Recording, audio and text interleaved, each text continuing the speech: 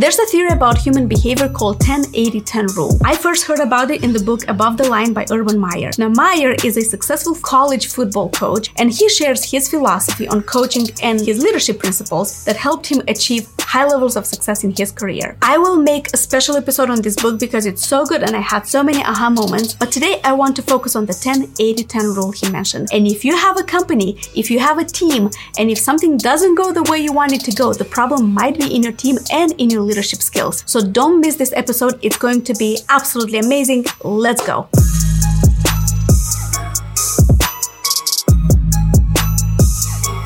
The 10-80-10 rule is a concept that refers to how you categorize individuals in your company based on their performance and their attitude. So Urban Meyer, he says, think about your team or your organization as a big circle. At the very center, it's your nucleus. Here are the top 10%ers. These are people who give all they've got all the time, who are the essence of self-discipline, self-respect, and they are relentlessly pursuing self-improvement. These are your highest performing and most committed individuals. They consistently go above and beyond, they show exceptional skills and dedication, and they contribute significantly to the team's success. Do you have those people on your team? Think about that. Do you have the 10%ers? Who is your nucleus? Then outside of this 10%, in the middle, you have the 80%ers. This is the majority of people in your company. This majority group consists of average performers and contributors. Then in the middle, you have the 80%ers. This is the majority of people, and this majority consists of average performers and contributors. They clock in, they clock out, they do the work, they're trustworthy, they do exactly what they're supposed to be doing, and they're good workers, but they just don't have the same drive. They just don't burn as hot. And the final 10% is your bottom 10%. These are the people who consistently underperform or display a negative attitude. They don't meet the standard expectations, their behavior is questionable, or their performance may be detrimental to the team. They are not a good core value fit, and they're basically culture killers. Okay, so how do you work with these three groups? Your nucleus, your most motivated people, these are the top 10% of performers. They need to be constantly challenged.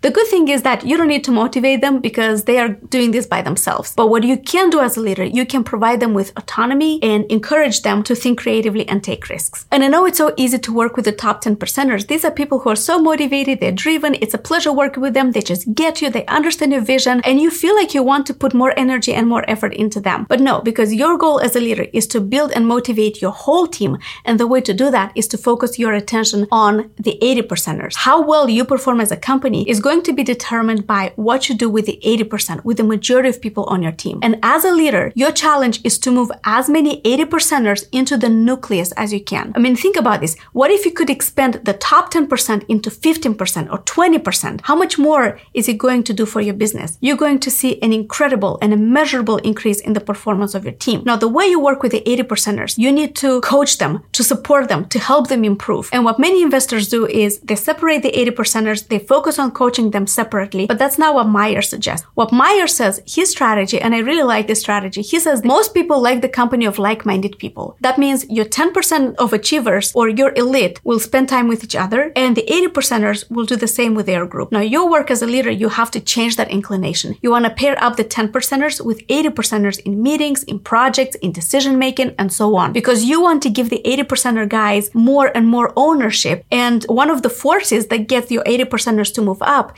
is the culture they are immersed in. Because in those 80%, you have potential leaders, you have great people, you have potential superstars who could be your elite. And they are very much motivated by the culture they immersed in, by the surroundings they're in. So pair them up with the top performers. Okay, now what about the bottom 10%? Again, these are people who underperform. These are people who just don't meet the standards. If they are unable or unwilling to improve despite all the efforts you've put into them to help them, then it might be necessary to make the tough decision and let them go. And this is exactly what he says, and I'm going to read this to you because it's so important. I don't want to miss out any important details here. He says this: on the other end, the bottom 10%ers are not really worth wasting any energy on. It took me a while to realize this. For years, I would try to change them. I would look at their corner-cutting ways and take it as a challenge to make them see the virtue and satisfaction that comes with working hard and getting results. It was probably arrogant on my part to think I could get them to change. The lesson I learned was this: time is a non-renewable resource. If you waste it, you never get it back. So it's essential to pick your battles wisely. And you will have, or you probably do have people on your team right now who have a lot of potential,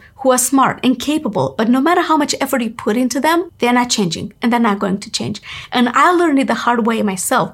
I had people on my team that I had to let go, and I tried to give them everything. I gave them opportunities. I gave them resources. I had extra meetings with them. I had coaching sessions, personal one-on-one coaching sessions with them as well. And nothing worked. And I blame myself. I thought I was not a good leader. It was actually a challenge for me. It's like my challenge is to make them be at least average, at least like the 80%, at least average. But that was wrong. And now when I read this book, I understood that my decision to let them go early was smart. And that was the right decision to do. And actually, I saw a huge improvement in my company's performance overall, in the team morale. So, because again, the bottom 10%, they are culture killers. They will demotivate your A players, and you don't want that to happen in your company. And I realized that because no matter what I did, my efforts were futile. So if someone doesn't want to take advantage of the resources you provide, you need to focus your attention elsewhere. Just simple as that. And I love this quote from Kobe Bryant. He said, "I can't relate to lazy people. We don't speak the same language. I don't understand you.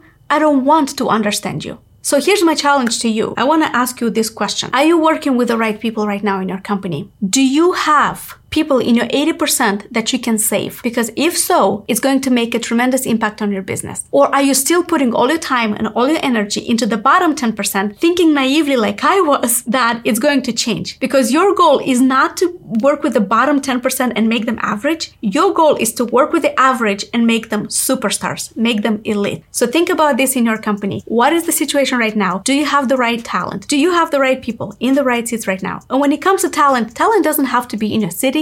It doesn't have to be within 20 miles of your office. It doesn't even have to be in the same country. There are so many talented people worldwide, and if you have a job that can be done on a computer, it can be done from anywhere in the world. So if you're looking to expand your pool or your search of awesome individuals who can make a big difference in a company, consider hiring a virtual assistant. Check the links below. I will leave everything there, how you can take your team to the next level, what things you can delegate to your virtual assistants, or book a call with us and we can walk you through this ourselves. But thanks for tuning in. I love talking about this topic, and I hope that you got some golden nuggets that you can implement in your business right away. I'll see you all next time.